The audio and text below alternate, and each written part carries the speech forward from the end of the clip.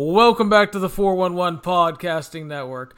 I am your host, Larry Csonka, and this is episode 64 of the 411 on Wrestling Podcast. You can follow us on iTunes, Stitcher, Spotify, Google Play, YouTube, and of course, the 411mania.com website. Please make sure to subscribe to our show, share us around on social media, and if you have time, leave us a 5-star review on iTunes. Joining me today, as usual, is my co-host, Jeremy Lambert. Jeremy, how are you today? I am well. I'm exhausted. It has been a long week, Larry, and we're going to talk about all of it. But I'm here. You're here. We're alive. That's all you can ask for. That's right. It has been, there's a lot to talk about for sure. We're going to talk about Crown Jewel and the post-drama from that, MLW Superfight, New Japan Power Struggle, and all the fun surrounding ROH these days. It's plenty to talk about. Some of it horrible, some of it great. It'll be a good time. So WWE Crown Jewel took place this past week, Jeremy, on Halloween. And it was a show. We'll talk about it. Apparently a lot of people... Every Saudi show ever. Well, no, apparently it was the best one ever, and everybody liked it. And I'm a big meanie. I mean, it probably was the best Saudi show. I don't think that's like high praise, but I'm struggling to think of a Saudi show that was actually better. It had like 2 good matches and it had 2 horrible matches. Like, I don't know. We'll talk about it. It had happenings, and I think that's what people cared about. Oh, I guess so. Anyway, Crown Jewel started with a battle royal for the U.S. title shot. Humberto Carrillo won, Jeremy, 12 minutes. It was every battle royal ever. It was not good. I was taking a shower during this. I didn't care. It was obvious Carrillo was going to win because, I mean, they needed a babyface challenger for AJ's title, and it was either him or Cedric. So which one did they want AJ to beat again is what it came down to.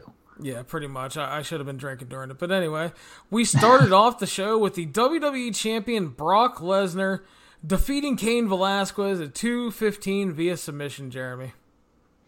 Yeah, Brock, the modern day Hulk Hogan, bringing this dude in to get his win back from his UFC loss. I like this match. I thought it was something different. Cain looked like kind of an idiot, and you just completely beat him in his first match, which maybe not the best idea in the world, but whatever. They like Brock, and Kane's there for the long term anyway, so they can rebuild him at some point.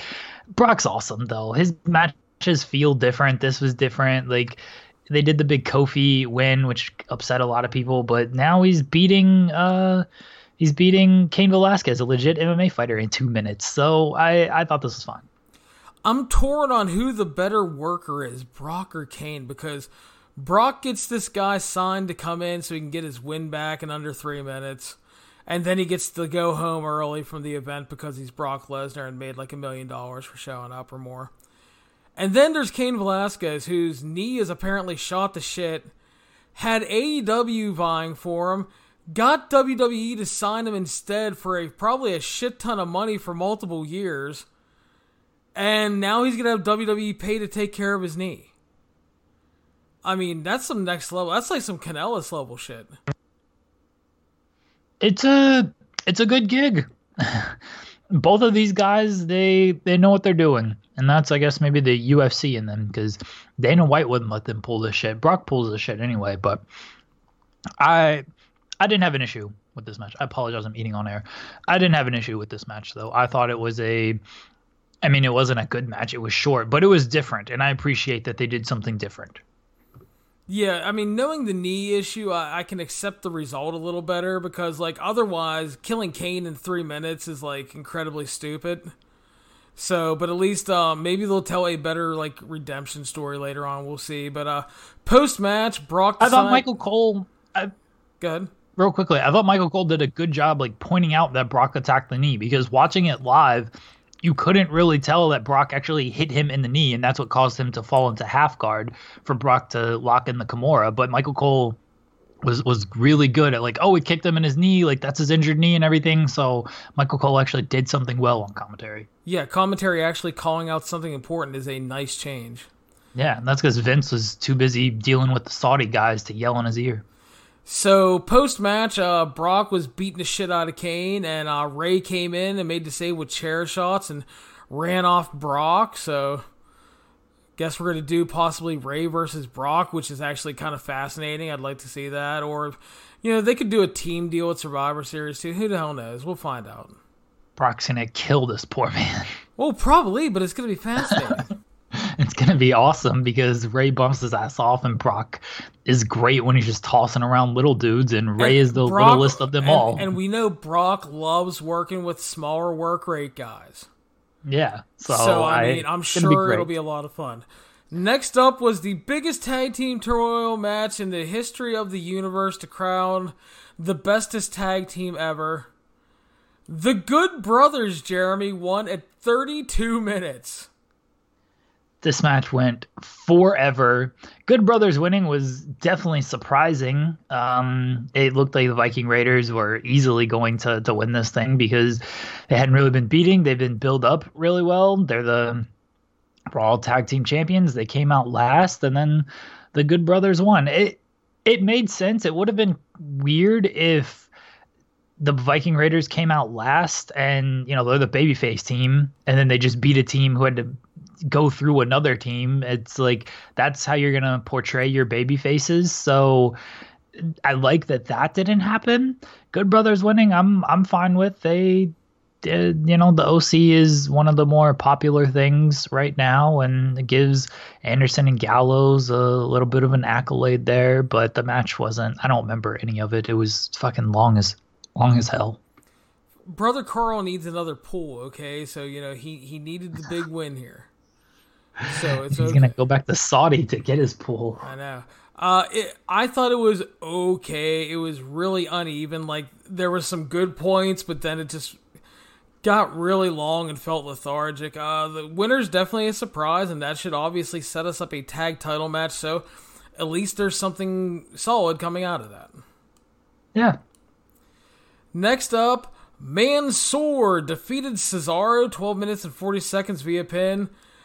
I thought this was easily the best thing on the show. First of all, it was very good. You got to play to your audience, and these people loved Mansoor. They wanted him to look good, and, they paired him with Cesaro, which is possibly the smartest thing they could have done because he works well with everybody. He understands what his role is, and he looked great here, but he also made Mansoor look great. I mean, Mansoor's like a dude that's like, you can tell he has talent. Dude has a great head of hair. I'll give him that. But he has some talent. He has some ability. He has potential. He needs to, obviously work more to get better. But there's a ton of potential there. And Cesaro brought the absolute best out of him. They had a very good match. The crowd was invested.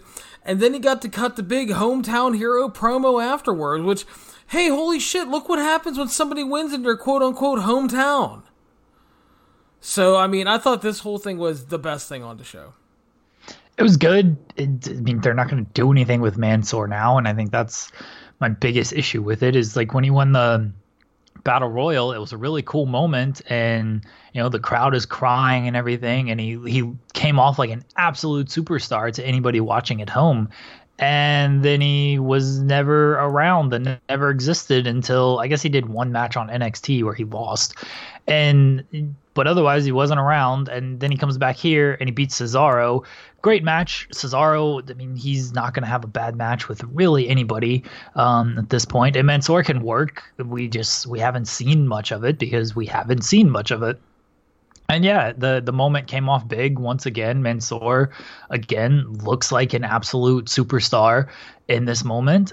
But it's so meaningless. It's so transparent of what they're trying to do. Is just like, all right, we're trying to just appease the Saudis here by giving them this victory, and then we're not actually going to use this guy. Shit, he might actually get buried moving forward with all the issues. But yeah, good match, cool moment. It was ultimately, most likely, I don't want to say for sure, but most likely meaningless.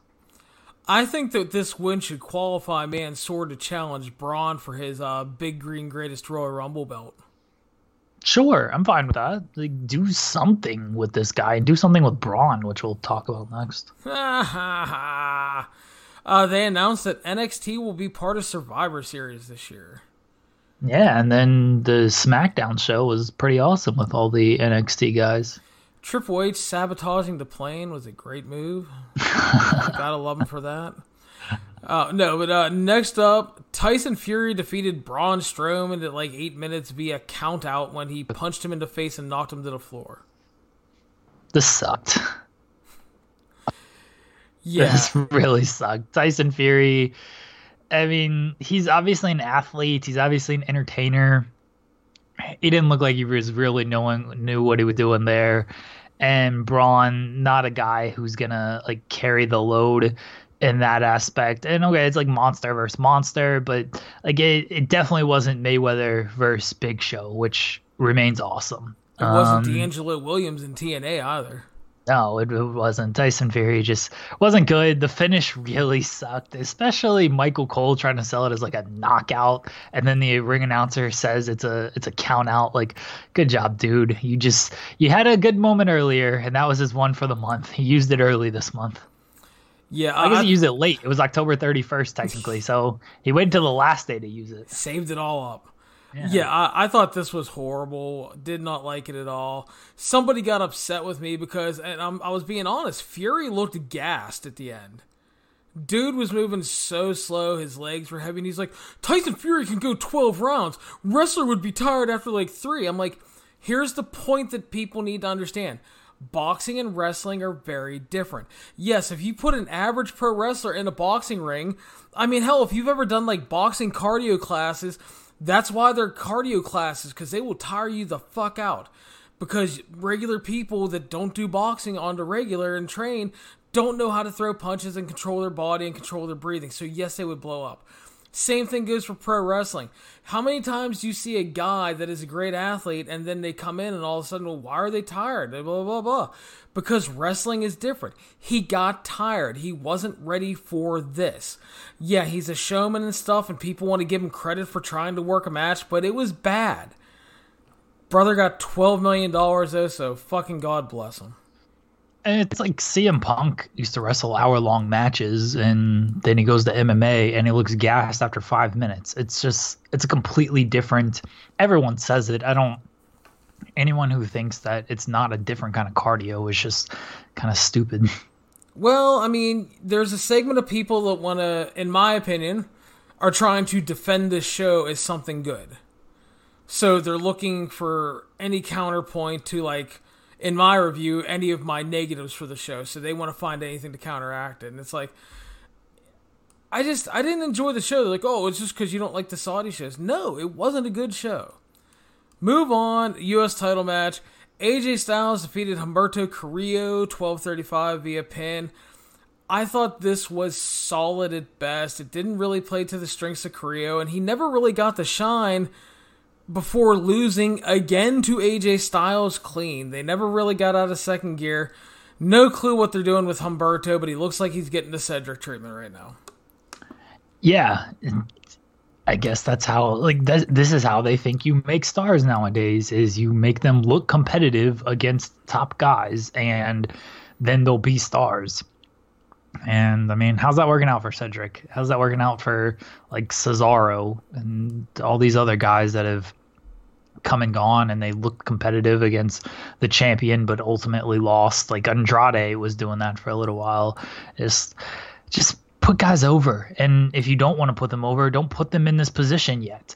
The match was fine, but I'm with you. It just felt kind of flat. Like, the crowd wasn't really all that into it. AJ looked like he didn't really care. Humberto looked like he didn't really care either. They were just out there doing their thing, working their house show match, and like that's pretty much what it was.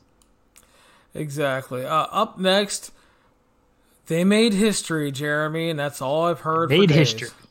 Natalia defeated Lacey Evans wearing tights and a t-shirt at 7:25 via submission.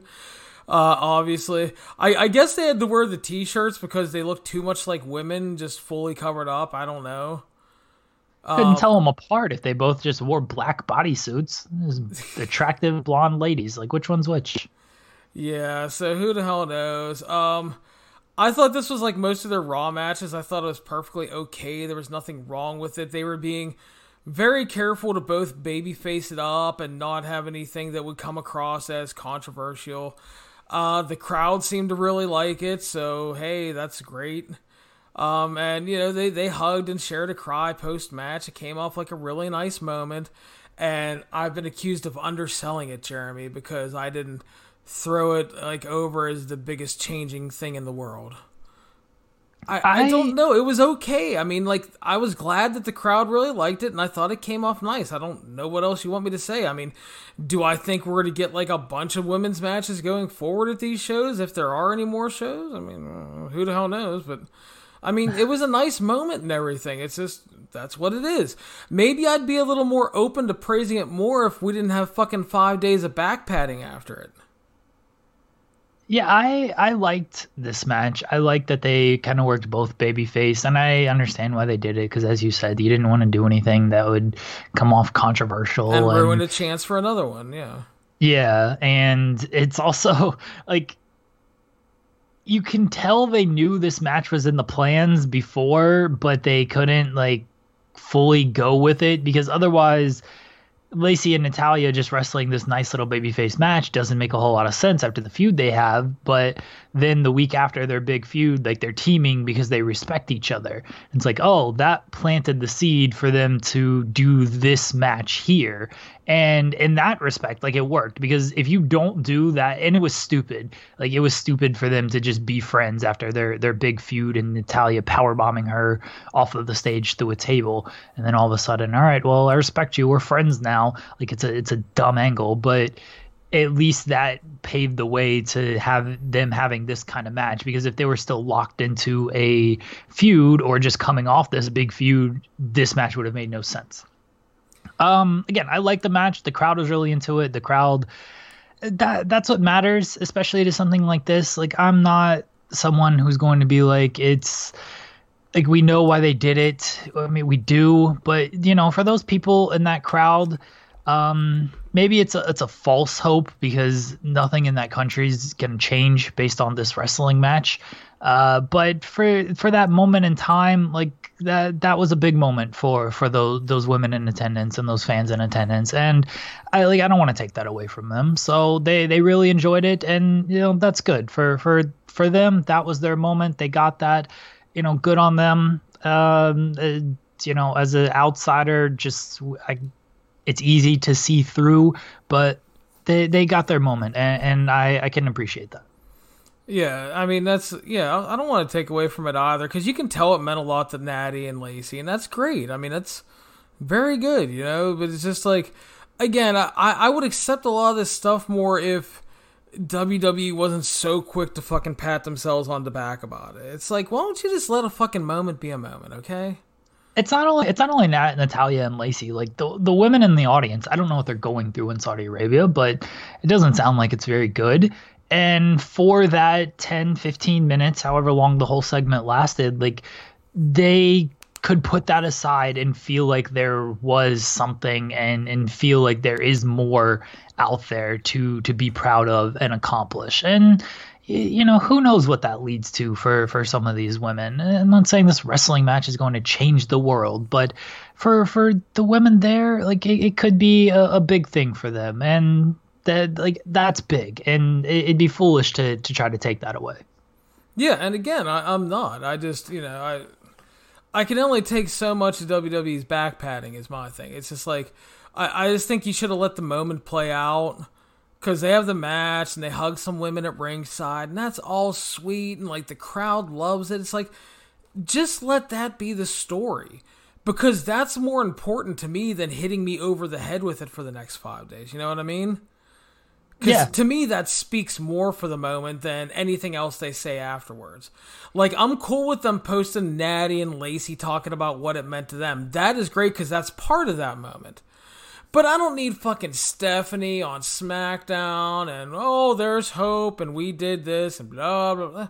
Fuck off. Okay? Just fuck off with it. So I think just all wrestling, this has nothing to do with this, but all wrestling, sometimes I just wish people could let a moment be a moment. You know what I mean? Yeah, I'm with you. Yeah. I agree. I don't need the whole WWE, like when Stephanie came out, and the next night on SmackDown and was like, this is the Evolution. Like, I really thought they were going to capitalize and announce Evolution 2. Instead, it was just like, yeah, I know.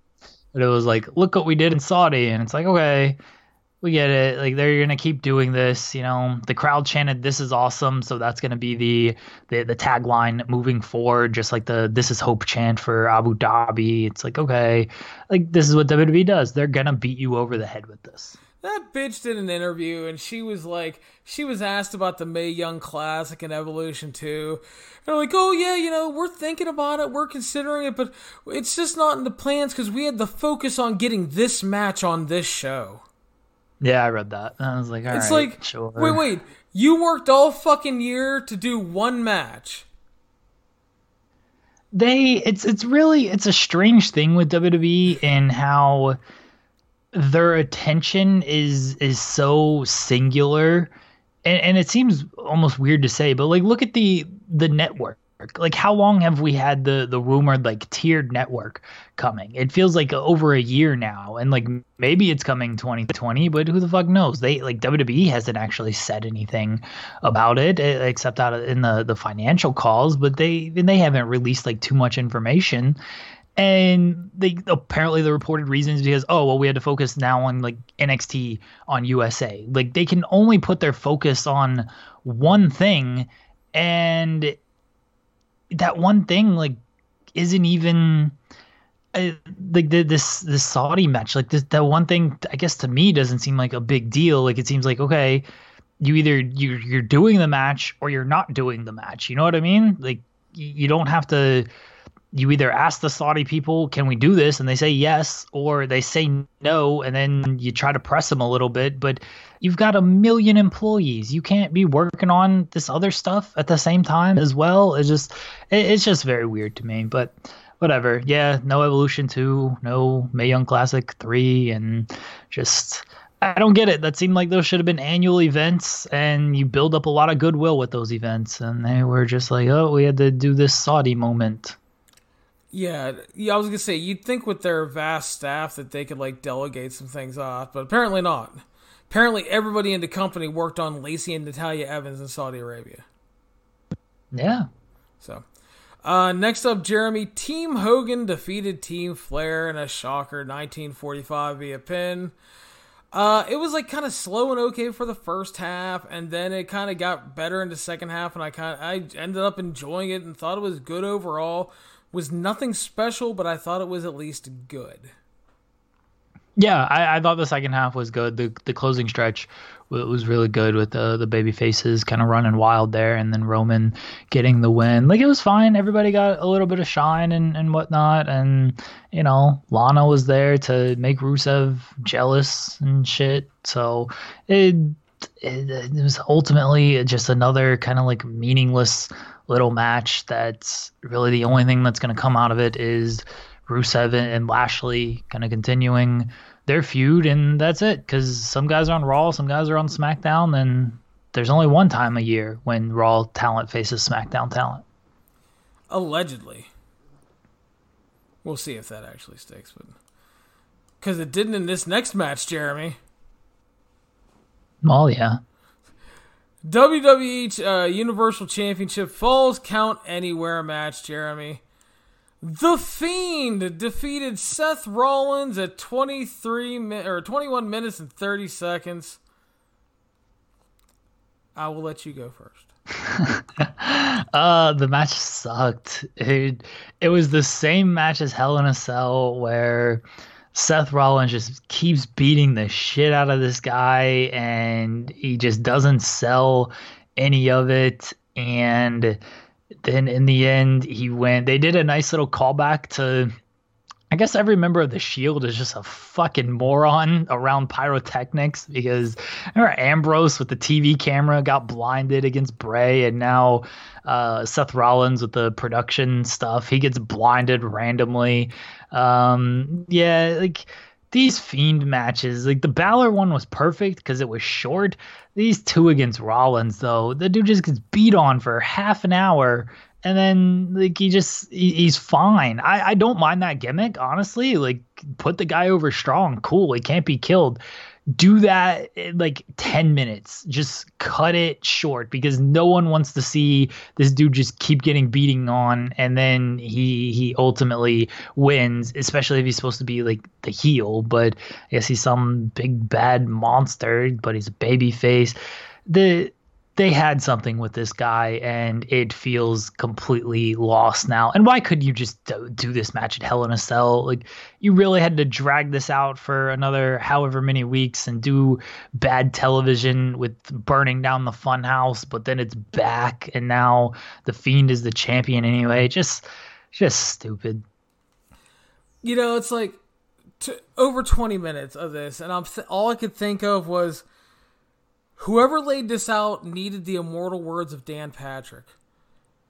Look at what you're going to do, think about what you're going to say, cut it in half, and cut it in half. And that's what you end up with. Too fucking long. First of all, did you think the crowd was into this match? No, the crowd really didn't care about this match. Okay, thank you, because I keep having people tell me that the crowd was electric and engaged the whole fucking match. And I'm thinking, like, did I watch something different? And then I went back and checked it, and I'm like, no, they were dead for so much of the match. By the way, Bray Wyatt carrying his dismembered head lantern to the ring, that was a fucking bold move, Cotton. Let's see how that plays out. Jesus Christ. That was you got to play to your audience. Yeah, there you go. But first of all, this is peak WWE not pulling the trigger at Hell in a Cell and wasting it here after the draft, which meant obviously you had to move the Fiend or Brock, and they're going to be moving Brock to Raw. So they didn't learn with the atrocious lighting, by the way. It made it nearly impossible to see this fucking match at times when they were in the crowd. I hated that. The red light thing is a fucking disaster. They need to stop it. I think that's why like the crowd isn't into it either, because of this fucking red light. You can't really see what's going on. Like it was the same thing with Hell in a Cell. Like the crowd wasn't really into it after the initial thing, and it just makes it tough to see. It doesn't add anything. It really just it almost takes, like, I'm not saying this is why the crowd was completely out of it because the match was too long and it was the same shit we've already seen. I don't think it helps though. No, I agree with you, dude. So it's like, I've decided that Seth Rollins versus The Fiend is a special kind of bad. Because just when you thought Hell in a Cell was really, really bad, they made it worse here. I mean, people complain about moves not mattering and, oh, fucking finishers are kicked out all the time. Well, you know what? They've assassinated Seth's entire fucking arsenal in 2 matches. Because when you throw like 47 fucking curb stomps and can't beat a guy and mix in about 28 super kicks with it, what the fuck, man? I mean, there's nothing here. This match had no heat to it, no energy. There was no reason to become emotionally invested. They missed the mark at Hell in a Cell. They doubled down here to try to fix it, and they fucked up even more because it was just a horrible match. I mean, yeah, they got the Fiend the title. Great. Is it too late, though? Is it going to matter? This guy should be a special attraction. Matches under 10 minutes. Eats a couple moves. Fucking murders people. That's it, okay? 20 minutes is like the worst fucking idea you could do with this dude right now. I like how you asked, is it too late for this guy? And he's really only been in this form for like 3 or 4 months. And it's already, they've missed the boat on it because they tried to hotshot it, but they hotshotted it too quickly, and now they've killed it. Like, that tells you everything you need to know. 4 months, Larry. I know. I'm so fucking confused. Okay, so then things got even better. By the way, I thought this was a horrible show. It wasn't great. It was the best Saudi show again. I don't know how much that actually says. We got the Fiend the title. That's what everybody wanted. So there's that. Um, the Brock Kane thing was fine with me. It was just another like overly long show that, and I like the women's match and the Mansoor match, like the two matches that were definitely the most popular matches and the Saudi crowd was into. So yeah, was it a good show? No, like there was no like outstanding match that I'd go back and rewatch a bunch of times, but I thought it was the easiest Saudi show to get through. Again, I don't know what this actually says. Comparing to other Saudi shows, it was good. Comparing to like a good wrestling show, there was nothing on this. Fair enough. I'll let you have that one. So then things got even more interesting afterwards because, as everybody should have known, WWE had booked a charter flight to get everybody back for SmackDown. And then reports started coming out that there were problems with the plane. The plane wasn't taking off. They were saying that there were mechanical issues on the plane. Atlas Air eventually issued an apology.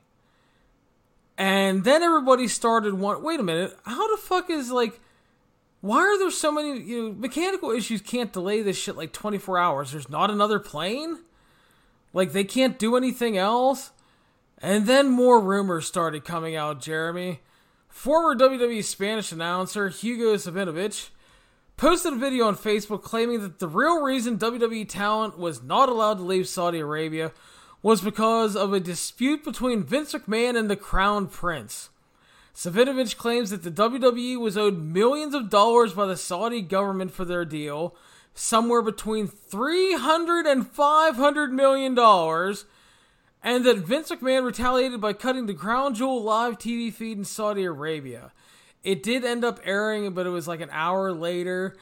This upset the Crown Prince, who responded by forcing WWE talent off the plane, causing the delay. Now, very fascinating, because if you go back and you check out my my report from the WWE conference call, every time they were asked about Saudi Arabia, the future TV deals, and how many shows they were doing next year, Barrios Bingo kept playing the, well, we can't comment on the future prospects of the deal right now because nothing is specific. And he just kept pulling the I can't comment on this card. And then there was the report that, talent got, quote unquote, got together to charter a flight home. And apparently the real story there is that WWE was chartering another one for talent, but it wasn't for everybody. It was only for, like, what they felt were, like, the 20 most important people to get them back for SmackDown. And then, of course, that failed. Now, maybe you're wondering, what was Brock Lesnar pissed off? No, he was fucking gone at his own private plane. That's part of his deal. What about Hulk Hogan, brother? Him, Ric Flair, Jimmy Hart, they got the fuck out of there with Tyson Fury on a private jet, too. So why didn't Vince McMahon stick around and take care of this? That motherfucker got out of town too. He left everybody on their fucking own. To which I thought in the back of my mind, and I will say now, what a fucking piece of shit. Yeah, there's a lot to digest here. I remember it was like 3 a.m., 4 a.m. on Friday morning, and Sean from Fightful messaged me and was like, there's some shit going down in Saudi. I'm like, first off, why the fuck are you still up? But yeah, and then the whole ordeal broke of they couldn't get out, and then, people did some digging and found out everything. You just kind of recapped there. I don't know what the truth is. No one can seem to double source anything, so it's all just single source stuff right now. If you read between the lines, if you read the tea leaves, if you piece everything together, pretty much what you said sounds to be the legitimate story, but we're never going to know these things until or unless Vince outright comes out and says shit, or somebody in a higher up position on that level it actually says anything. So who knows? If it is kind of the way you described it, it's terrible for Vince to do that. Maybe he didn't know that the Saudi government was going to pull that shit because, how can a person know that? He probably should have had an inkling, just given the people he's dealing with. And once he found out, he should have had a chartered flight again for those people, for everyone, for the whole roster, not just the 20 most important people. Like, once you find out this is happening, you bring another flight for everybody. Like, you got enough private planes. Shit, you've got enough pull and connections, I'm sure, to where you can do this. It may have been difficult because you're also dealing with the Saudi government as well, and that's, who knows if they're going to let planes in. Like, that's just a whole political or whatever mess that I'm not sure we can really get into, because we certainly don't know how that all works. I mainly just felt bad for the talent. Like, those guys were stuck over there. They already missed Halloween. Like, if they had kids, I'm sure you saw the tweets of like Zack Ryder and Kurt Hawkins, like, talking about their missing Halloween, and Anderson talking about missing Halloween and stuff. Like, they had kids. They missed trick-or-treating with their kids just to do this event. And then, they're stuck over there an extra 24, 36 hours, whatever it was. They don't know what's going on, and like, we know the Saudis' history. It's confirmed that they killed a journalist. They beheaded a man because he said some bad shit. Like, now they've got these wrestlers on a plane. Like, who the fuck knows what they're actually going to do? We don't know what they're capable of. They already like stuck Vince on this money deal. Like, you thought, if anything, this would be a good deal, not publicly, obviously, but you thought it would be a deal that worked out because, all right, they're just going to pay this money. WWE's going to run their shows and it's going to be great. But a year into the deal, they were like, we're not paying for this shit anymore. And then Vince is threatening to cut the feed. Like, you just got two ginormous egos of, they're willing to do anything and they don't care who they sacrifice. And unfortunately for the wrestlers, they kind of got sacrificed here. And it's good that everyone's okay. I'm glad everyone made it home safe. I really felt bad for those guys, though. Felt bad for the talent, but yeah, I think Vince is a piece of shit for fucking leaving. It's like, listen, if you're not going to stick around to make sure your talent gets out of a country that far away from home, you need to have one of your fucking lieutenants there to make sure everything is okay. And by all accounts, that was not the fucking case. Bunch of low-level production people and fuckers like that. It was not like anybody important like Vince or Kevin Dunn or Triple H or anybody staying there. Because Triple H wasn't there. But you know what I mean? It's like, what the fuck, man? To basically equate it to something basic everybody could understand, it's like a teacher at school. When you return home from the field trip, you're not allowed to leave till your fucking kids all get picked up. And in this case, Vince was fucking responsible. And this is where that fucking bullshit independent contractor stuff bites these guys in the ass. Because, like, what are they going to do? Can't fucking complain about it. Yeah, I'm with you. Vince should have stuck around and made sure everyone got out of there safe and sound. Because, again, maybe he doesn't know that the Saudi government is going to do this. But there were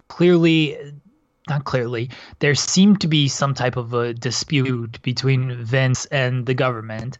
And if that was the case, then Vince should have had an inkling, okay, let me make sure everyone's out of here and the dispute, all my guys are good. The dispute blows over. I'll be the last guy remaining, and whatever happens. I'll keep a couple guys around. I'll keep some production guys around. Maybe you keep a few of the wrestlers. I don't know who you keep, but if you're Vince, like, you look better in that regard too, because it's like, all right, I'm sticking around with you guys. We're gonna make sure everything's handled. And okay, if he gets, either everything gets handled, if people get stuck and Vince is part of those people, those wrestlers aren't feeling as bad, because it's like, well, shit, Vince is stuck here, and you know what? Vince stuck it out with us. Instead, Vince just looks like he fucking bailed and left everybody. He did, man. That show was over. He was like, you guys good? Deuces, I'm out. He fucking got the hell out of there, dude. He was not fucking around. I just fucking bullshit. It's not a good look. I don't know what's actually going to come of it. Raw should be pretty interesting on Monday, the day like Raw throughout the whole day. Monday's going to be an interesting day because people are going to be back together. And I'm sure you saw one of the OC guys tweet like, well, we're going to see who the locker room leader is because someone's got to step up and, explain this thing. Vince, more than anybody, I'm assuming he's going to be at Raw. He's got to come out there and, explain himself. Vince better start explaining, or Randy Orton's going to start shitting in some gym bags. Like, I don't know how you're going to explain this, but you got to do something. You got to be Vince McMahon, I guess, and pull those Jedi mind tricks on these guys. Well, the only good news coming out of this is SmackDown was a great and fun fucking show. It was. I enjoyed the shit out of SmackDown, like the little NXT invasion angle to start setting up for Survivor Series. More importantly, the show felt fun and fresh and a break from formula. I mean, obviously, NXT, they're going to end up getting some ass beatings on their end because, they're not just going to run wild this whole time, but it was tremendously fun, and I had a great time watching SmackDown. Probably the most enjoyable main roster show in a very long time.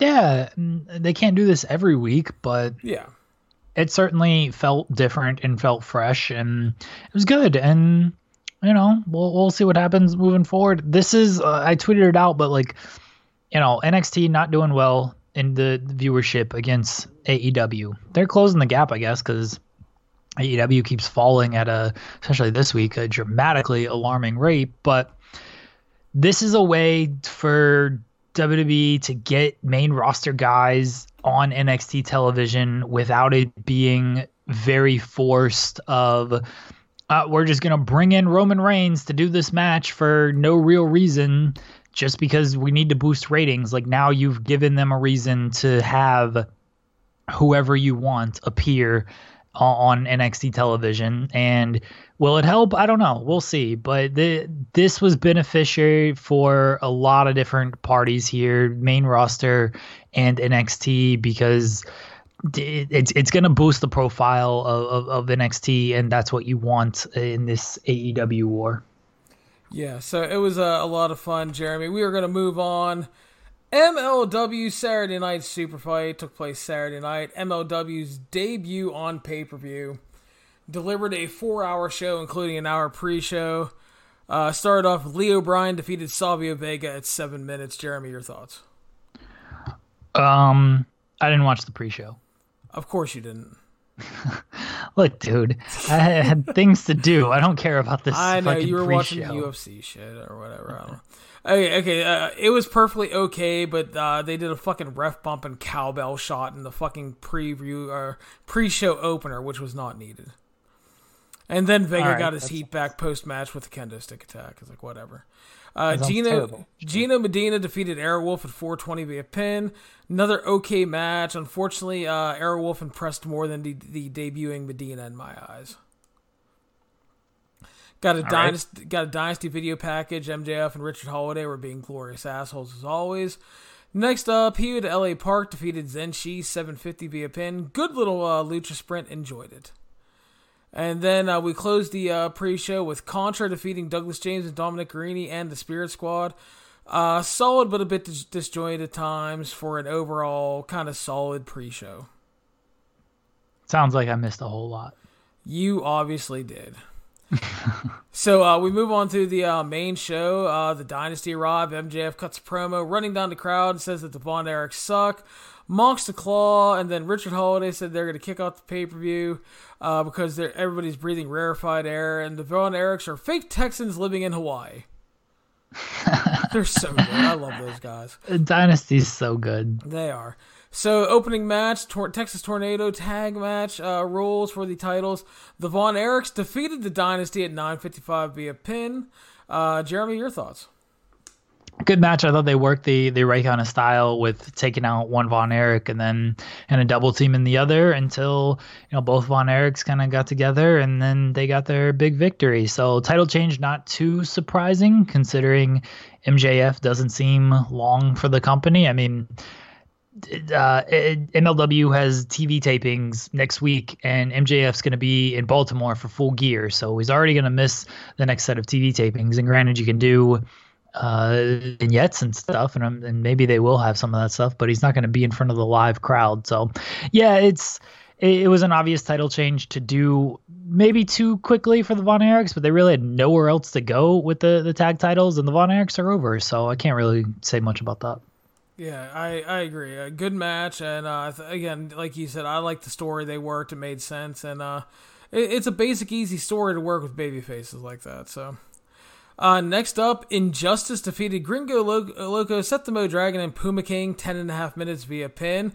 I thought this was a really good all-action tag with no bullshit and everybody getting time to do their thing. Pretty much exactly what it needed to be. Yeah, they worked a quick little 10-minute sprint here and no real rest. Everyone kind of got some shine and stuff, no dead spots. And I like Injustice. I said it on the preview. I think they're a good act and they work well together. So no surprise to see them get the victory here. Yep. Next up was the middleweight title match. Champion Teddy Hart defeated Austin Aries 18:45 via pin. The story going into this was Aries injured Hart's neck to get the match. He cost them the tag titles, hitting a brainbuster on the apron. So that's how we got here. So the built-in story was for Hart to kind of probably lose, which I thought, and they teased that well because of his injury. They worked that into the match really well. Teddy ended up becoming the resilient babyface. The crowd loves him. He overcame the odds and retained. I thought it was very good, and it was also a different style than I expected because Teddy Hart matches aren't exactly known for holds and selling. It was really weird. Like I was certainly expecting, Teddy Hart and Austin Aries to just kind of go all action, balls out, and be a Teddy Hart and Austin Aries match. And this was a very methodical match, and I didn't have an issue with it. I thought the work was good. The story was good. It was just surprising to see. And I think the crowd was a little bit weirded out by it too, because like they were into it, but I think they would have been, they probably would have been more into it if it was just kind of a high-paced action match like they expected. But because it was just more methodical, they seemed a little bit confused by it, but they were certainly into it by the end. And Teddy Hart winning is a fine call. And yeah, it was a weird match to watch because it definitely was not what I was expecting. Yeah, me either. And it was it's kind of nice though when you can get surprised like that and it actually works though. Because again, love Teddy Hart and all, but he is not known for holds and selling. Yeah. Teddy Hart is known for doing crazy shit for whatever time he's in the ring. So, we got a video from Joseph Samael congratulating Hart and telling him that he's now a marked man. Told the Von Erichs they're not done with them yet, and then promised Fatu would commit a public execution of L.A. Park in the main event. I have no time for Joseph Samael as a wrestler, but he's actually a really good promo. Sure. Okay. You sound so enthused, Jeremy. Yeah, sure. He's fine. So, next up, Low-Key defeated Brian Pillman 8:20 via TKO/ref stoppage. Your thoughts? Another, the finish was just kind of strange because you wouldn't expect that kind of finish, and I liked it though. I'm a fan of different type of finishes. That's why I like the Brock matches, and that's why I like this match because it is different than what you see typically. And Low-Key kicked the shit out of this dude, and I thought that was the perfect way to kind of do this match. Is Low-Key was gonna beat some fucking respect into this asshole Brian Pillman, and he did that by knocking his damn block off. So I like this match. Yeah, they played the respect angle really well. I thought the match was solid overall. I thought Low-Key was actually really great. Pillman, again, he shows a lot of potential, but he's like really awkward sometimes in transitions and stuff. It's like, thankfully Low-Key was so good that he covered a lot of it up, but just a little janky and awkward at times. It was solid. I thought it could have been better, but he beat the fuck out of young Mr. Pillman, although I will say what was awesome was Pillman was paying tribute to his dad wearing the fucking Hollywood Blondes gear. So that was actually really cool. Yeah. And post-match, Low-Key showed him respect, so we'll see where that goes. Because again, Brian Pillman Jr., the story on him is every time he makes it to a major match, he ends up losing. So we'll see exactly where the story goes. Obviously, they've invested a lot in him. So, I mean, I think they have a plan. It's just, it'll be interesting to see how it plays out. Right. Yeah.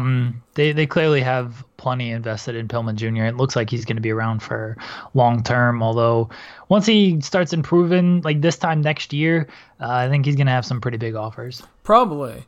They announced that MLW will be working with AAA going forward. So now they have relationships with AAA, The Crash, and Noah.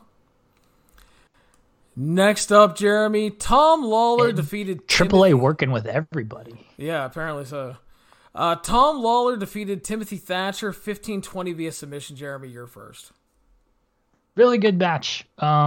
Really, something different, which you would expect from Tom Lawler and Timothy Thatcher. Like, they both work that grappling style, hard hitting strike, like just lay it in kind of style.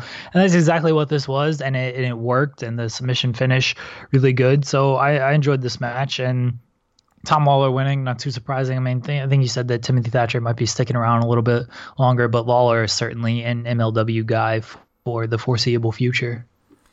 Yeah, I thought this was like dirty, intense, hard-hitting grapple fuck action at its finest. I thought it was great, and I thought it was the best thing on the show so far.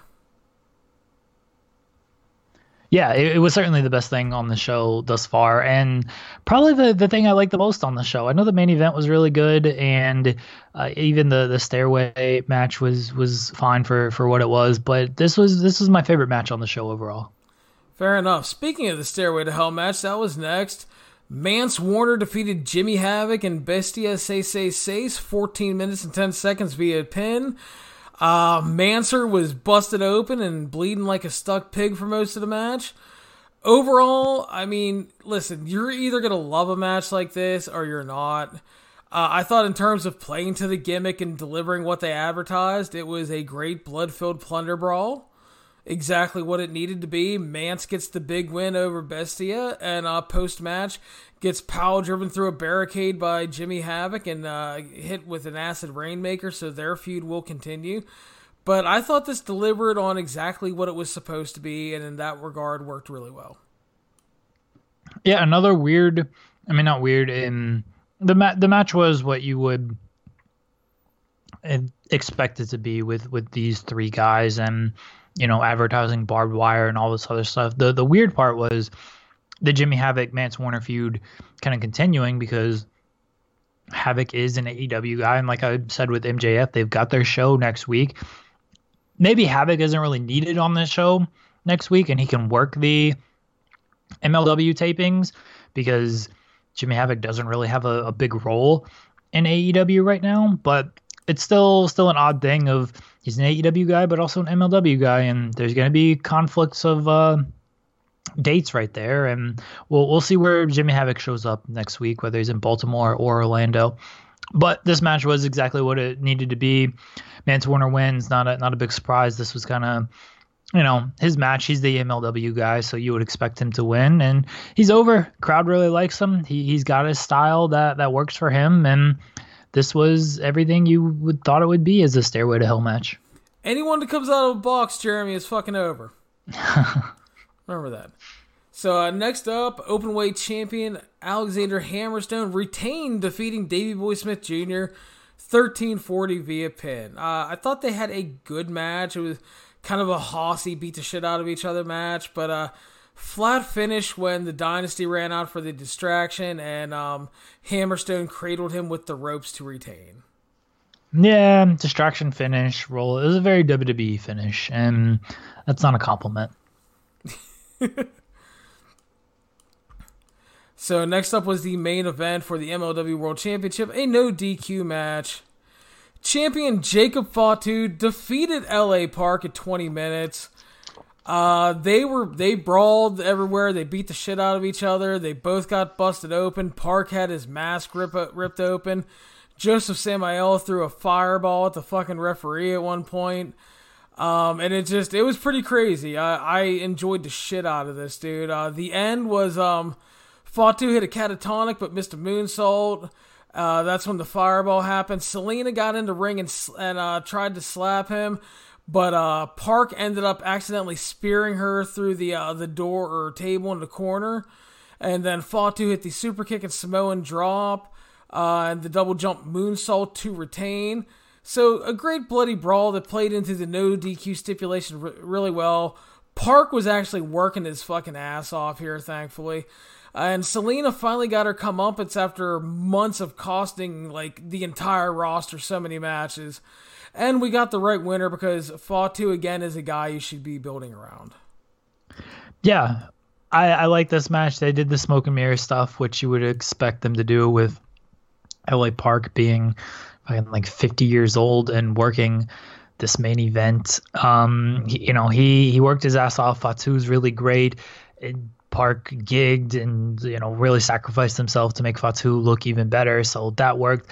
I didn't like the finish in that it was clearly contrived, and I mean, I know when people are gonna be like, it's wrestling, it's all kind of contrived, but when Selena gets in the ring, like, she clearly like backs her way into the table, and you could just tell she was gonna be the one going through it, and I didn't like that.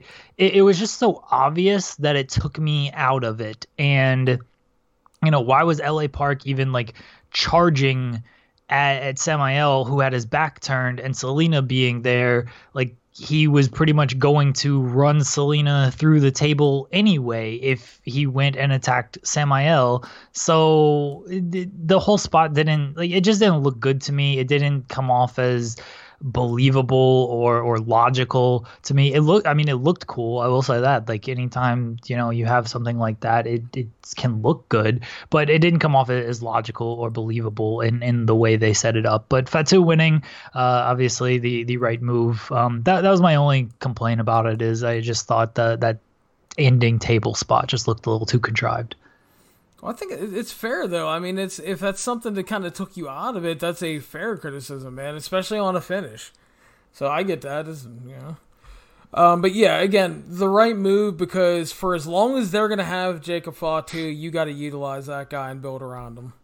Yeah, he's not going to be there much longer because probably not. MLW ain't paying the money everybody else is. And their contracts aren't exactly like ironclad or anything, so... They're written on napkins. Apparently so. That's how Roosh got out. Yeah. So, yeah, I thought they had a good pay-per-view debut overall, Jeremy. Yeah, really strong event, and it was, an affordable event on Fight TV, and Court Bauer said that the early numbers were good. I don't know. I mean, he's not going to say the early numbers are bad, so I don't know how much stock you want to put into that. But MLW, they've carved out a nice little hole in the wrestling world for themselves, and I think that's good. They're doing better than fucking ROH is anyway. So yeah. Could you see the interviewer? Court Howard Buys going, listen, man, I mean, you heard about that AAA show doing like 60 buys, right? He's like, we're at like 53, I think. I don't know. I just don't know, man. I'm serious. But yeah, it's like, yeah, he's not going to be like, no, they fucking suck. Nobody's buying this shit. No, I mean, I hope they do well. I mean, MLW has a pretty reliable audience that follows them on YouTube. I know there are a lot of people that seem to like it. Hopefully that translates to buys, because it was a good show. And like you said, it was an affordable pay-per-view for $20. It was just a tough market on the night with UFC and the Canelo fight going at the same time. Well, the thing is, I guess not the Canelo fight, but UFC certainly was. But with Fight TV, if you want to watch the UFC show, you could buy the MLW show, watch UFC, and then catch the replay. You're on demand. Yeah, so definitely. Yeah, so I mean, I hope it does well. I thought it was a good show and a good first foot forward on pay-per-view. Yeah, we'll see what the TV tapings bring next week. MLW is an easy show to watch every week, though, if you haven't watched it weekly. Really, any hour-long show is pretty easy to watch, and MLW is no exception there. Yeah. So, next up, Jeremy, we had New Japan Pro Wrestling Power Struggle 2019, early in the AM on Sunday. Opening match, Volador Jr., Teton, TJP, and Clark Connors defeated Liger, Tiger Mask, Taguchi, and Uemura 6 minutes. Perfectly solid little opener. I need more of TJP in New Japan.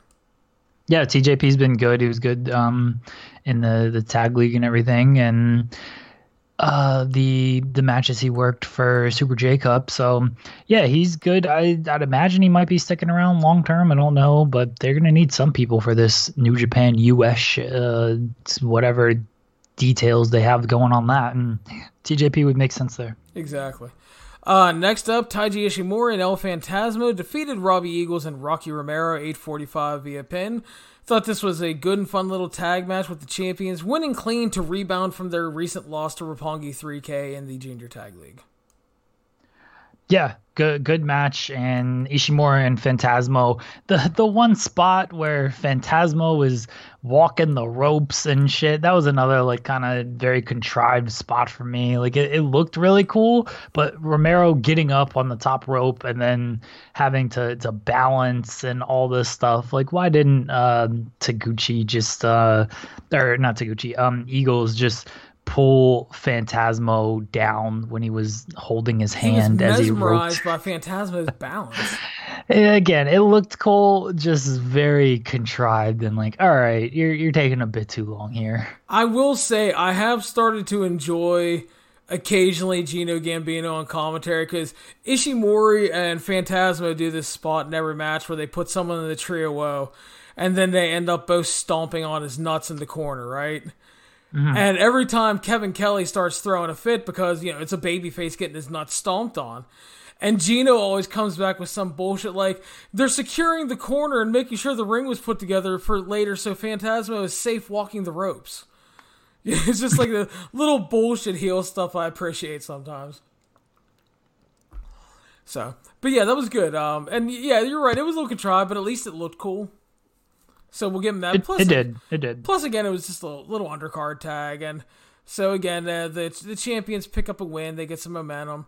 Next up, Evil, Sonata, and Shingo defeated Zack Sabre Jr., Minoru Suzuki, and Lance Archer 9:15 via pin. Jeremy, your thoughts?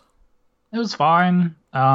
Evil and Sonata, they got to do something with these guys. They're just guys, and it's tough to get into them. They lose all their big matches. They'll probably fucking win World Tag League, and we'll get them against Guerrillas of Destiny at Wrestle Kingdom for like the millionth time, it feels like. I don't know. Just do something with my man Sonata. Evil I don't care about, but do something with my man Sonata. I really like this. They're advancing the Shingo versus Suzuki story, which is going to be a match coming up. They also advanced Sonata and Sabre because Sonata pinned Sabre, so I'm pretty sure we're going to get that Rev Pro title match at Wrestle Kingdom. I also think that'd be better. I hope so. I hope that's. I'm pretty sure that's what we're getting, and I also think we're going to work into Evil versus Archer at the Dome as well. But post-match, Lance Archer challenged David Finlay for a U.S. title match in San Jose because David Finlay was a little bitch that ran in when he beat Juice and then wouldn't show up tonight. So Lance Archer wants to fucking murder him. Yeah, that makes sense. I'm all for Lance Archer just cutting wild promos like that. He just wants to kill people.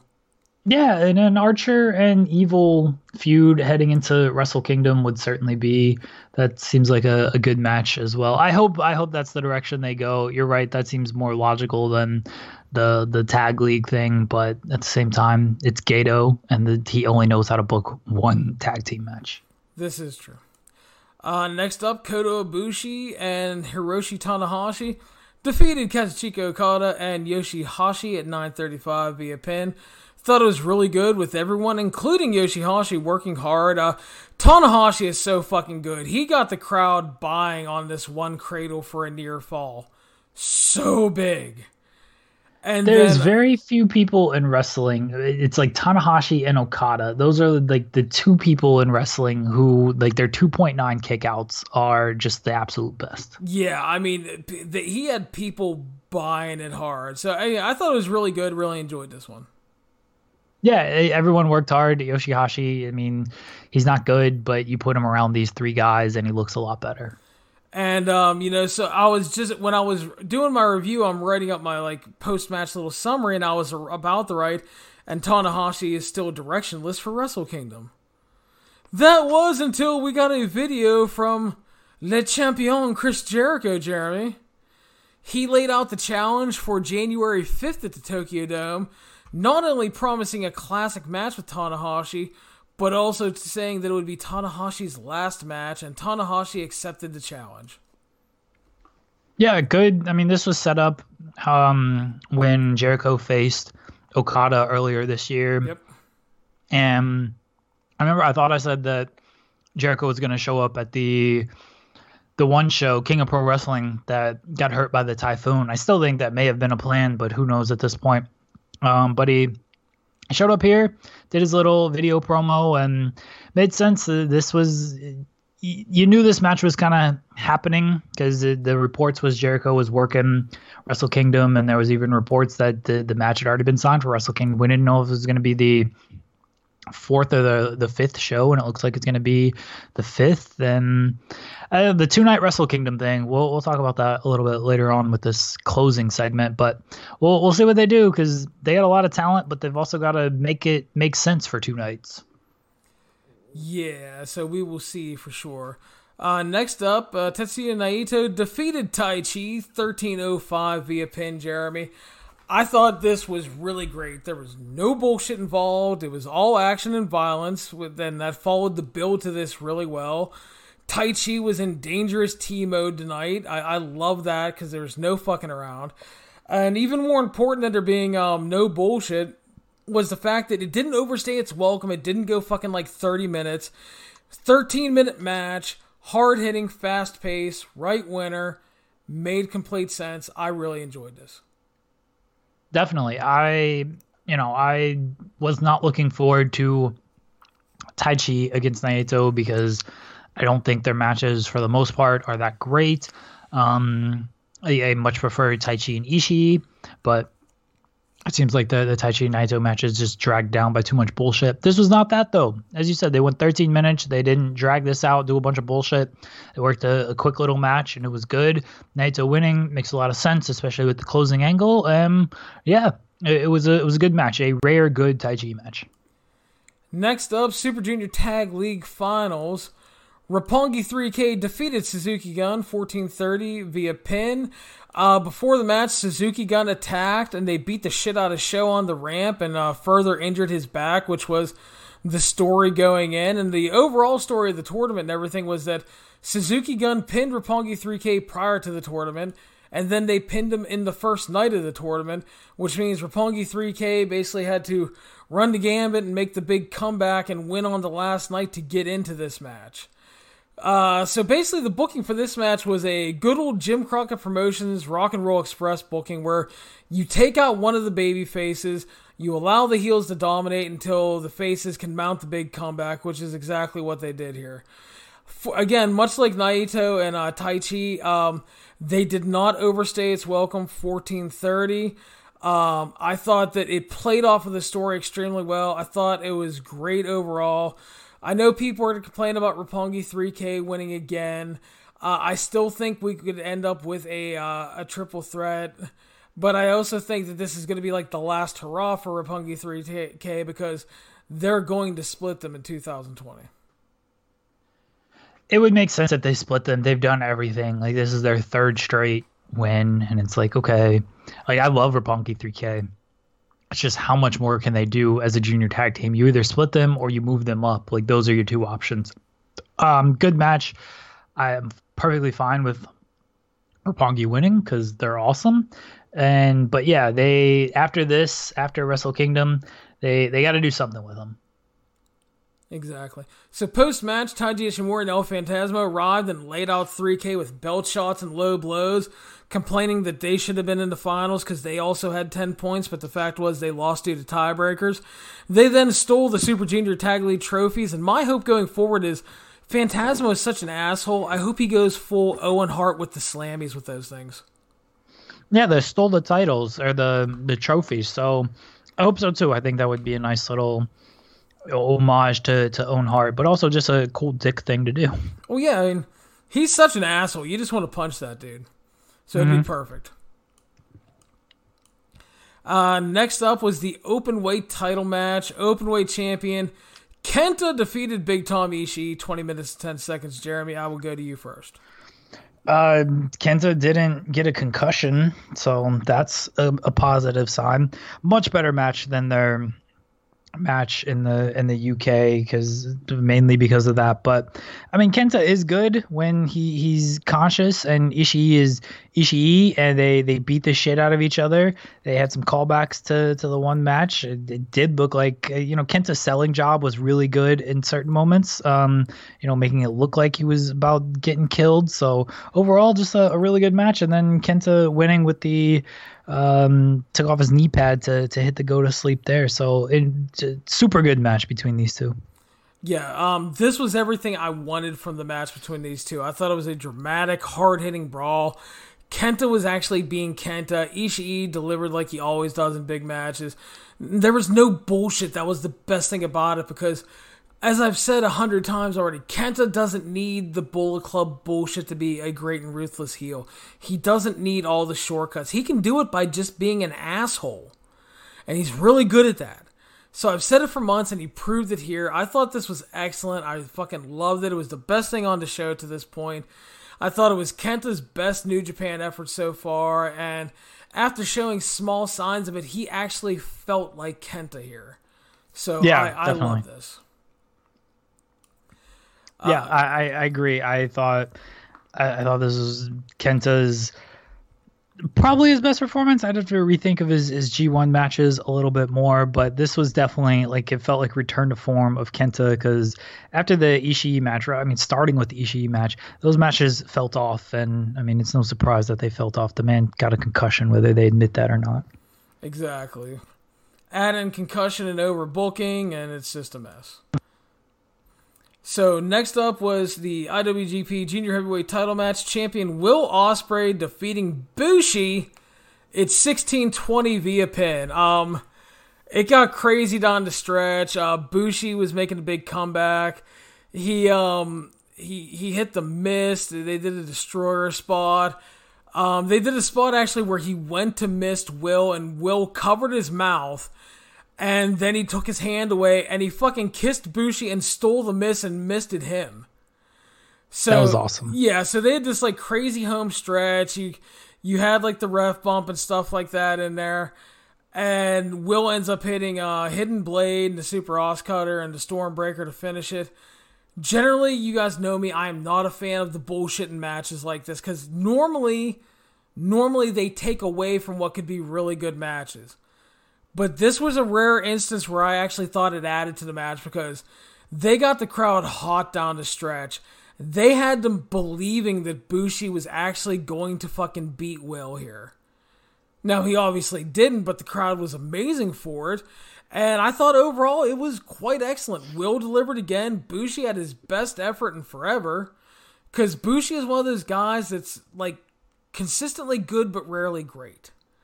But I thought he was on tonight and deliberate. I thought the match had a lot of innovative stuff at times, really dramatic moments down the stretch, and exceeded every expectation I had for it. I thought it was a great match. Will Ospreay continues to just be absolutely outstanding this year, and really for the majority of his career. And yeah, Bushi, I'm not the biggest fan of Bushi, but he really stepped up here. And I think that was the most telling part, is that closing stretch. It was not only just great as far as just their precision and their ability, but the crowd was just so into everything. And yeah, we knew that Bushi most likely wasn't going to win this match, but the crowd fully believed that Bushi had a chance and was about to pin Ospreay. And because they were able to sell that they believed, even I on some of those near falls, oh shit, are they actually going to take the title off of Ospreay?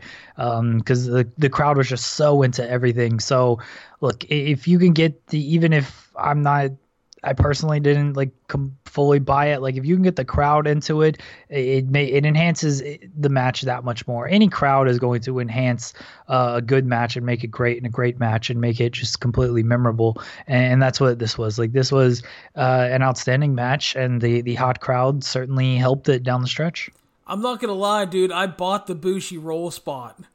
I thought he was going to fuck him there and get it. I was like, oh. Yeah, it was good. The crowd, again, because they were into it, they had you believing oh shit, maybe it happens. And, we could obviously think probably not, but it certainly, the crowd made you believe hey, maybe it will. And, we've talked about it a lot. That's the key in a match like this. I mean, the Kenta and Ishii match also had some really great moments on the stretch where you thought Ishii could win. This match was even better in that regard, in teasing a winner. And that's hard to do because Power Struggle, a lot of the time, you don't get those big title changes. You get the occasional one, but you really don't get it. So it's like, to get the crowd to buy into it at that level, and again, like I said, I bought a spot too. I thought they were gonna do. I was like, they're actually gonna fucking do it. Like, holy shit!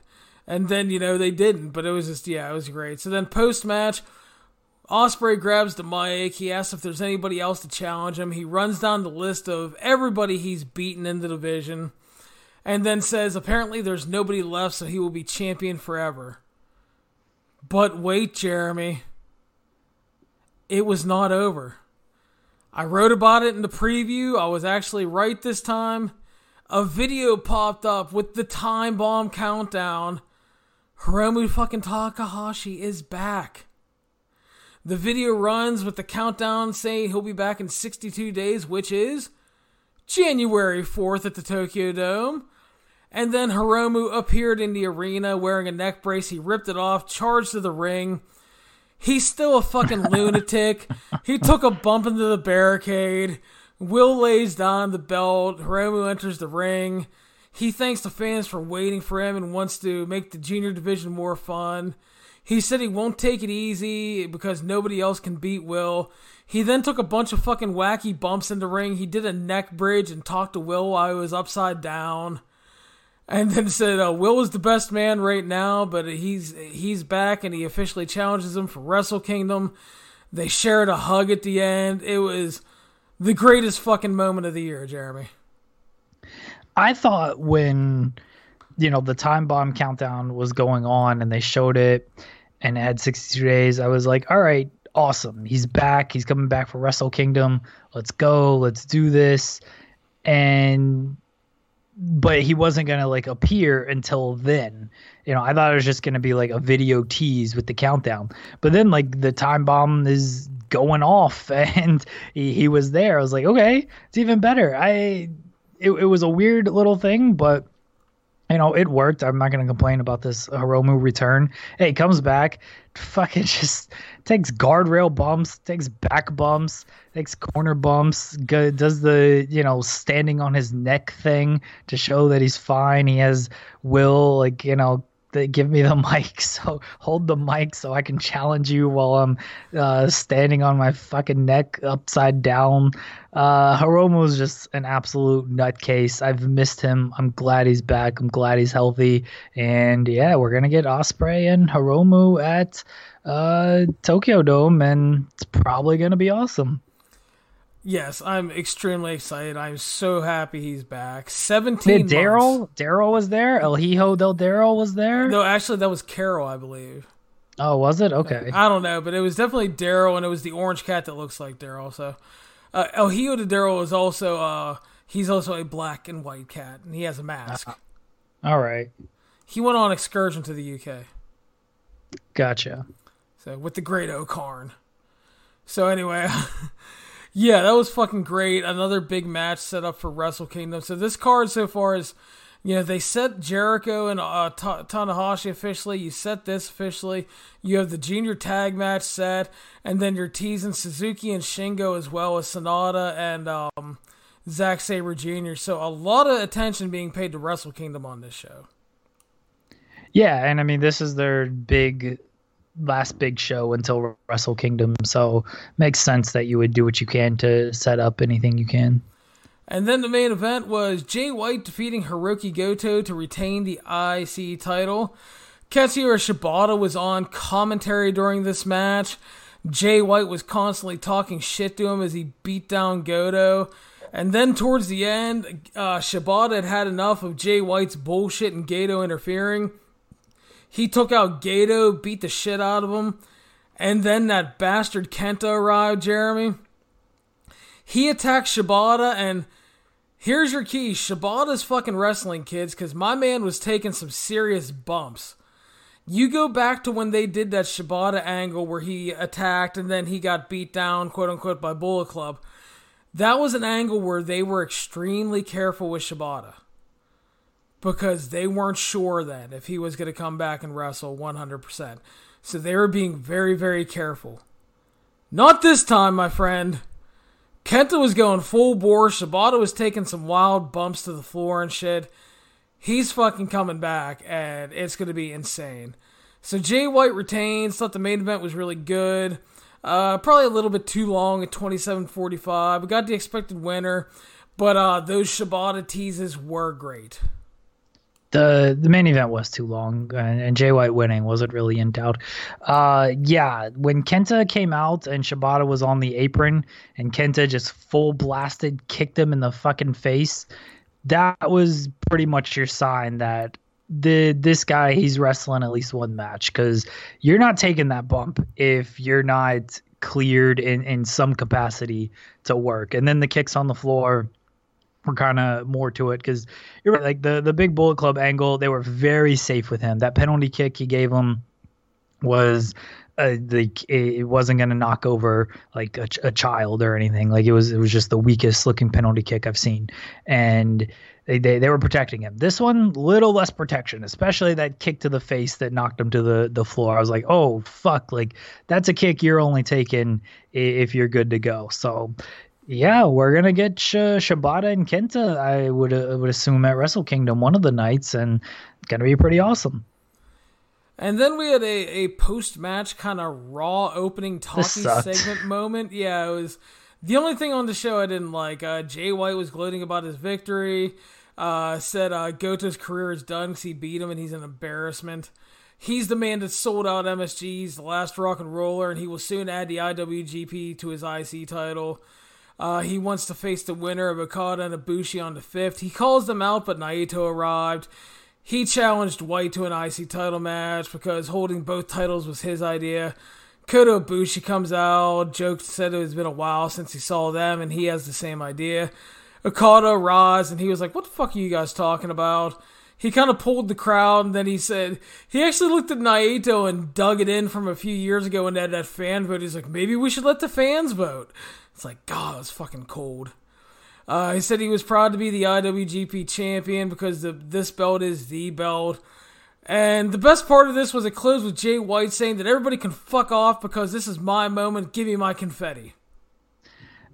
Jay White saved this at the end with that closing line, but I thought it was fine when, Jay White is like, I'm going to challenge these dudes for January 5th. I'm going to be a double champion. And then Naito comes out and be like, okay, cool, whatever. I said this double championship first, but, you're free on January 4th. Let's do this match. And then Jay White could have done, all right, fuck off, give me my moment, whatever. But the Ibushi part was lame, and then the Okada part was pretty lame as well. And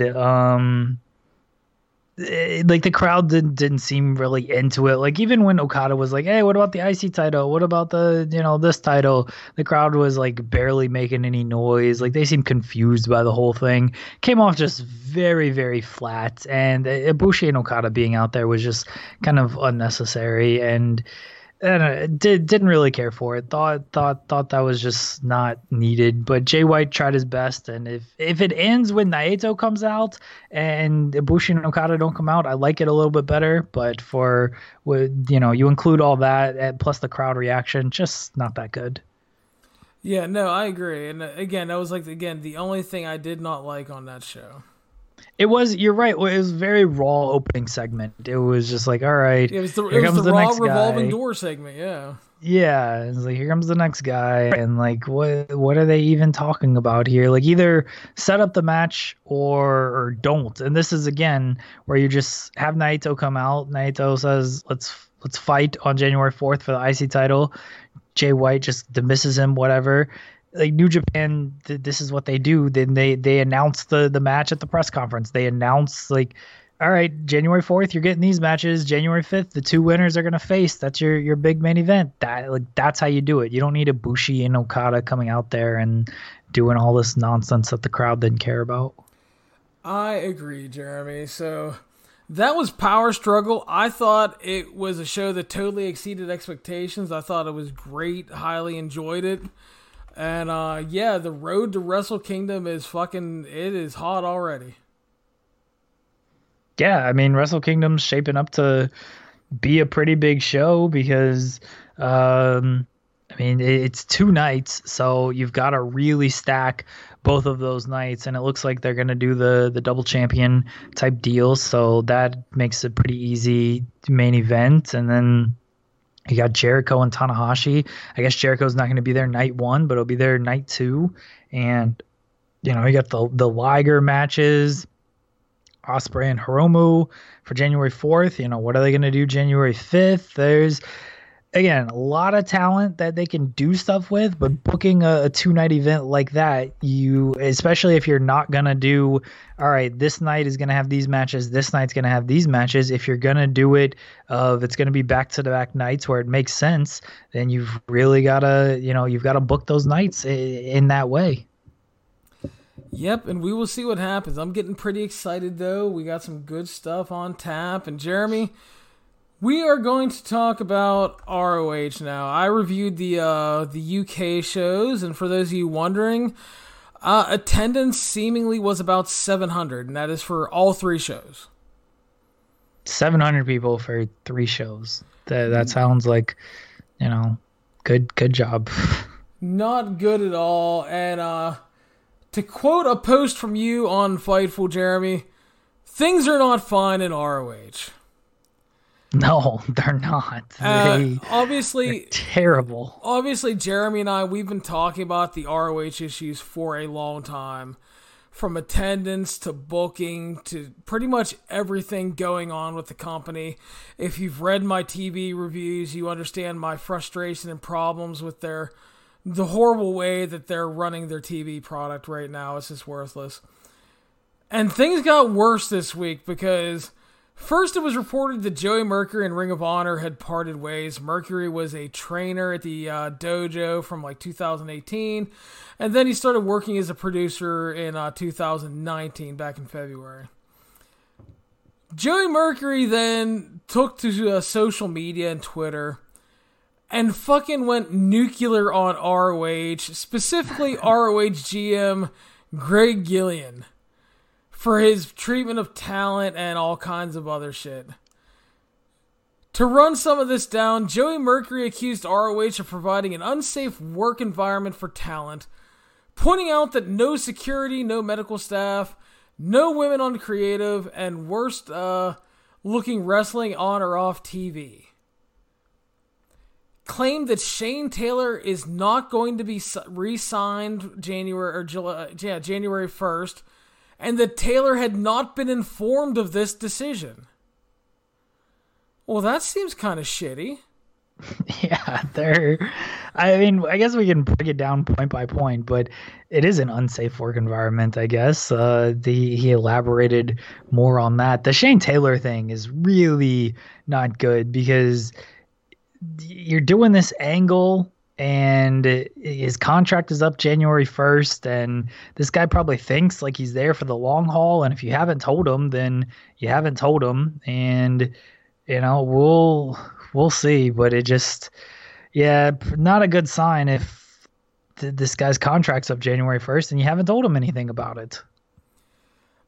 He accused Gillian of not taking proper care of Jay Lethal after his arm was broken in the UK. That was a Holbrook thing. He said he was taking a nap or some shit, or he was pre-nap or post-nap. I don't know if that was some inside thing between them, but instead of being there with Jay Lethal. Yeah, he claims the relationship between ROH and Alex Shelley has fallen apart.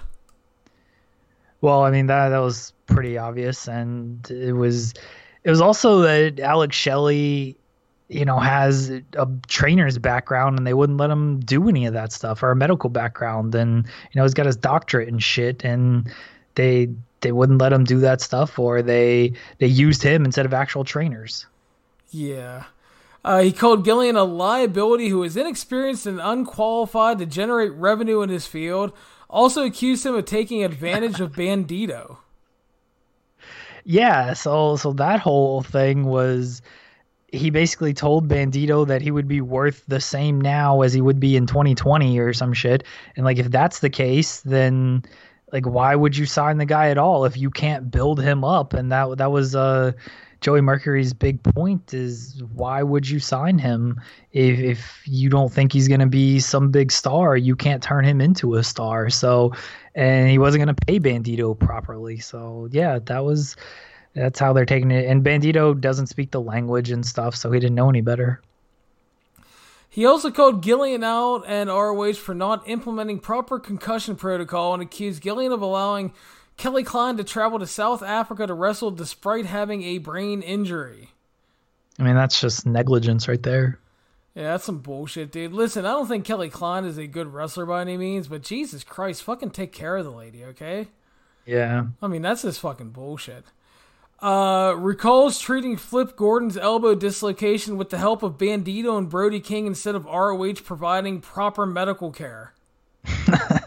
I mean, gotta learn on the job. These guys, they need professions after wrestling, and ROH was allowing them to be doctors. So when they retire as wrestlers, they can say they have medical experience. Yeah, he showed proof that Gillian accused him, Mercury of being high at a show and then wondered why he was never given a drug test. Yeah, I mean, don't accuse the guy of being high and then don't test him.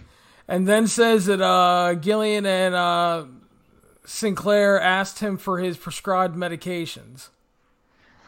Yeah, the implication was not to like check to make sure he was taking them, but to take them themselves. And they were basically asking him for drugs for them to use that wasn't prescribed to them. Yeah, and then which isn't legal. Yeah, and then talked about how the contracts of Shane Taylor and Bandito expire January 1st, and PJ Black's contract is up February 1st. Hypothetically. Yes, hypothetically. Recalled the Be a Fan incident with Bully Ray and criticized ROH for not having any security at the event and putting Bully Ray in that position in the first place. I agree with Mercury here. I thought he was trying to be a little too defensive of Bully Ray. Like, Bully Ray handled that situation terribly, let's be honest.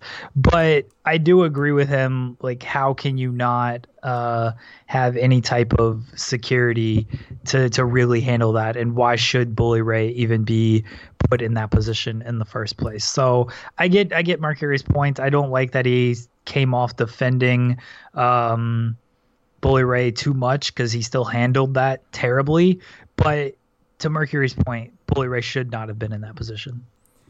Yeah, and then there was a bunch of shit where he exposed that Kelly Klein was only getting paid $24,000 a year.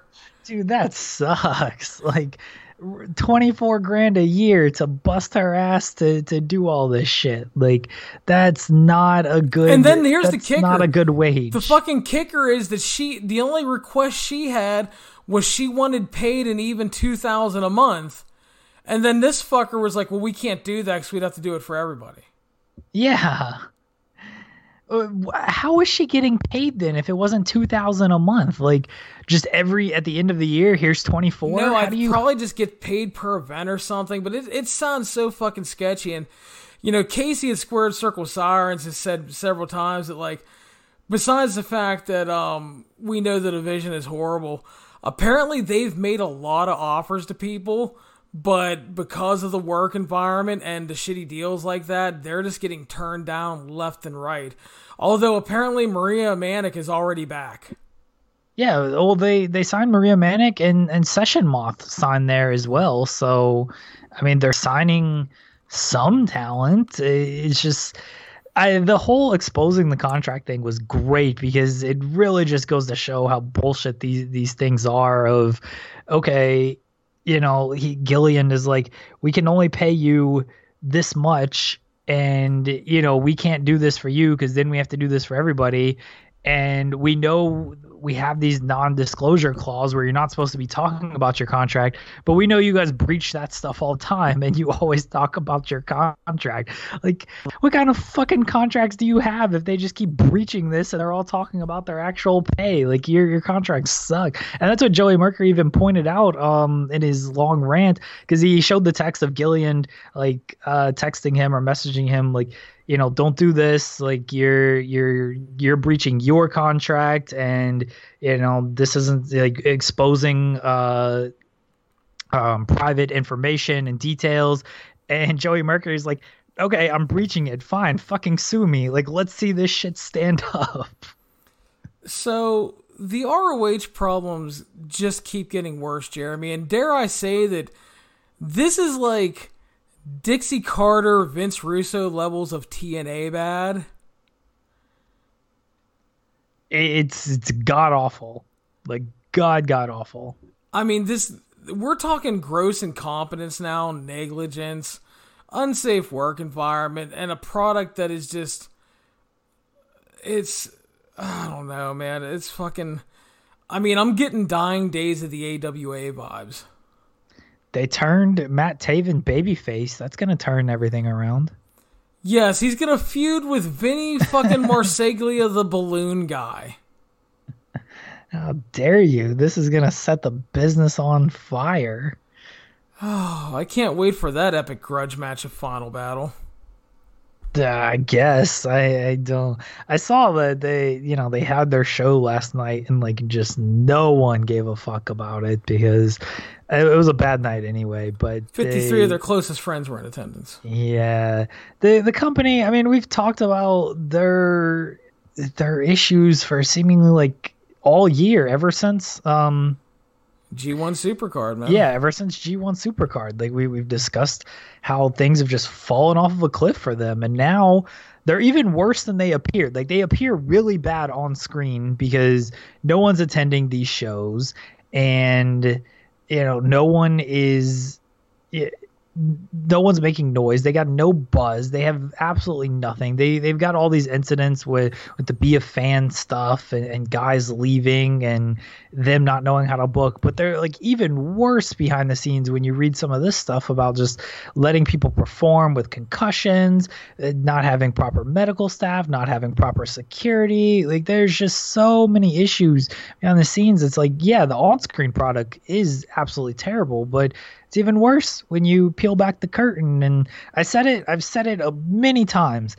I think they're WWE property by the fall of 2020. I just don't see how they last. Like, they're not doing anything. They get more and more issues behind the scenes, and it's just like, I don't know how you last, because guys aren't going to want to work there whenever their contract is up. They can't seem to pay anybody. I mean, Matt Taven, look, if they're spending this money on Matt fucking Taven, then, which I still don't buy, by the way, I don't think he's making triple NXT salary, but if he is, this goes to show how incompetent this entire company is, to be honest. And they're spending that much money on Matt Taven. There's been a lot of speculation on that WWE front, Jeremy, because Joe Koff is getting older. He's the dude that's running ROH for Sinclair, and apparently he's looking to retire. And the feeling is that Sinclair may want to unload the company. And it'll be interesting to see what happens. I mean, I don't know. I mean, obviously WWE seems like the obvious choice, but I mean, do you think Anthem would nut up some more money since they just bought their own fucking network? Because they're looking to buy more content for like the Fight Network and shit too. So I wouldn't rule that out if they can get the equity to do so.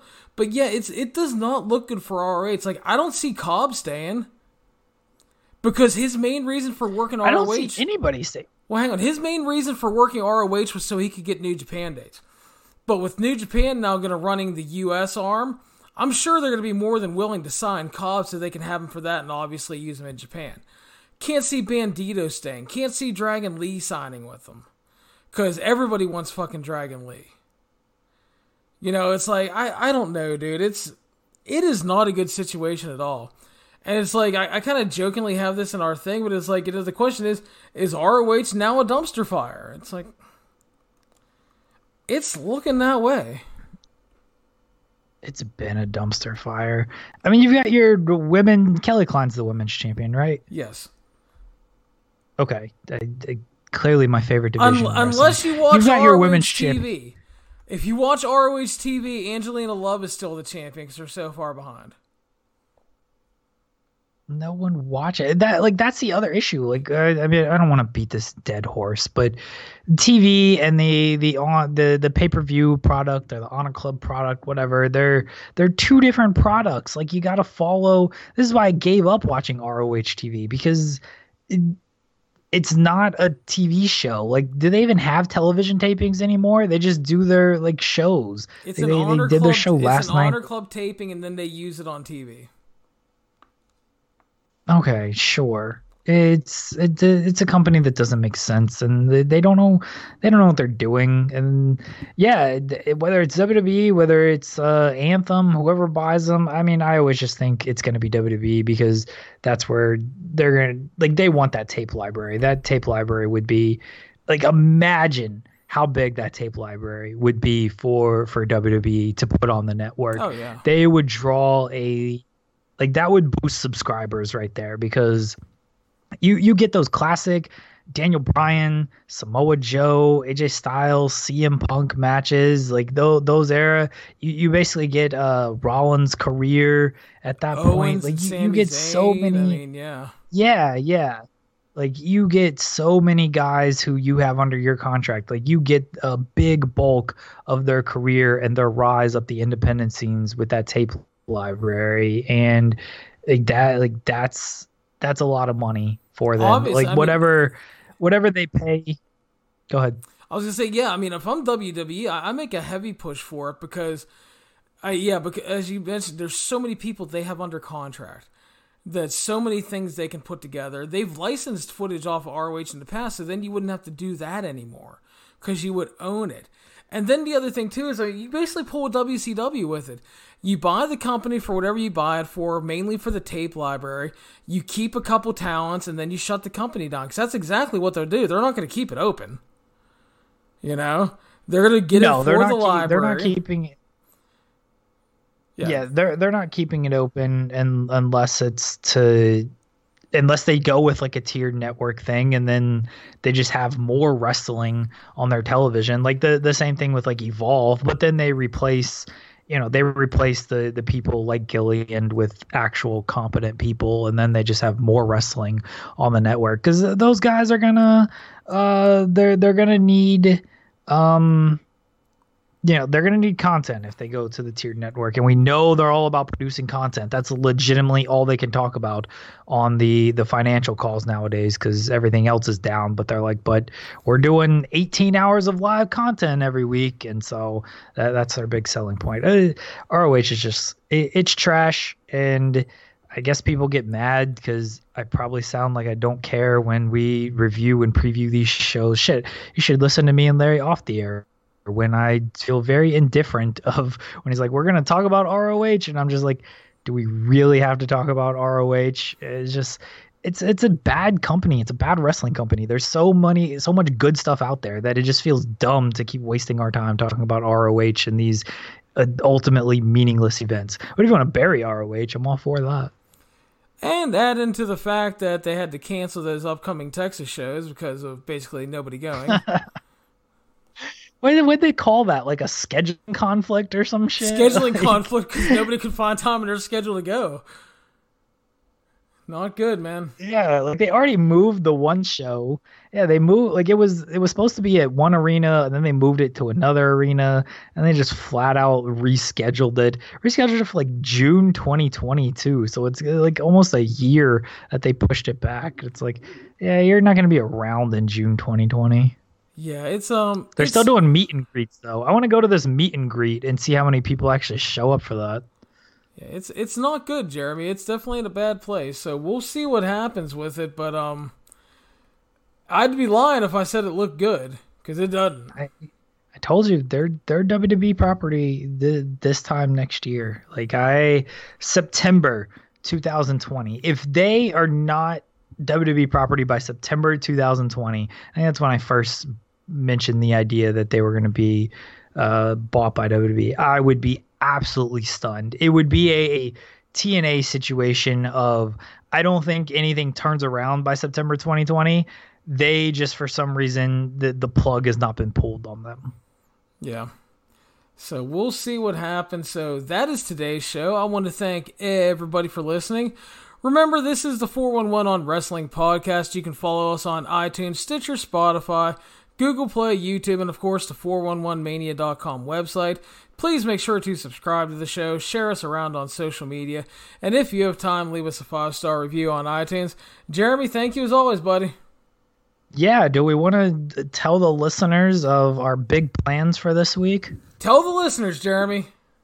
Well, I'm going to be at AEW Dynamite. It's in Charlotte. I'm going to be at the show on Wednesday, and then so usually we record Wednesday night, Thursday morning, talking AEW and NXT, but because of my schedule, and then I'm going to be headed to Baltimore for StarCast and Full Gear on Thursday, so you're going to get live perspective of the AEW goodness and all the backstage scoops that I'm definitely not going to have when we do podcasts. So we're recording on Thursday while I make my drive to Baltimore, so you're going to get all the AEW scoops, and then from Dynamite, and we're recording Sunday when I drive back from Baltimore back home. So you get all the Full Gear scoops. So yeah, you're getting live stuff on this podcast. That is our plan, yeah. So hopefully that will all shake out well. So thank you again, Jeremy. Safe travels later this week. Yeah, I'm looking forward to it. Going to be a fun week. Definitely. So again, we will talk to you guys later. Thank you as always. Have a good weekend.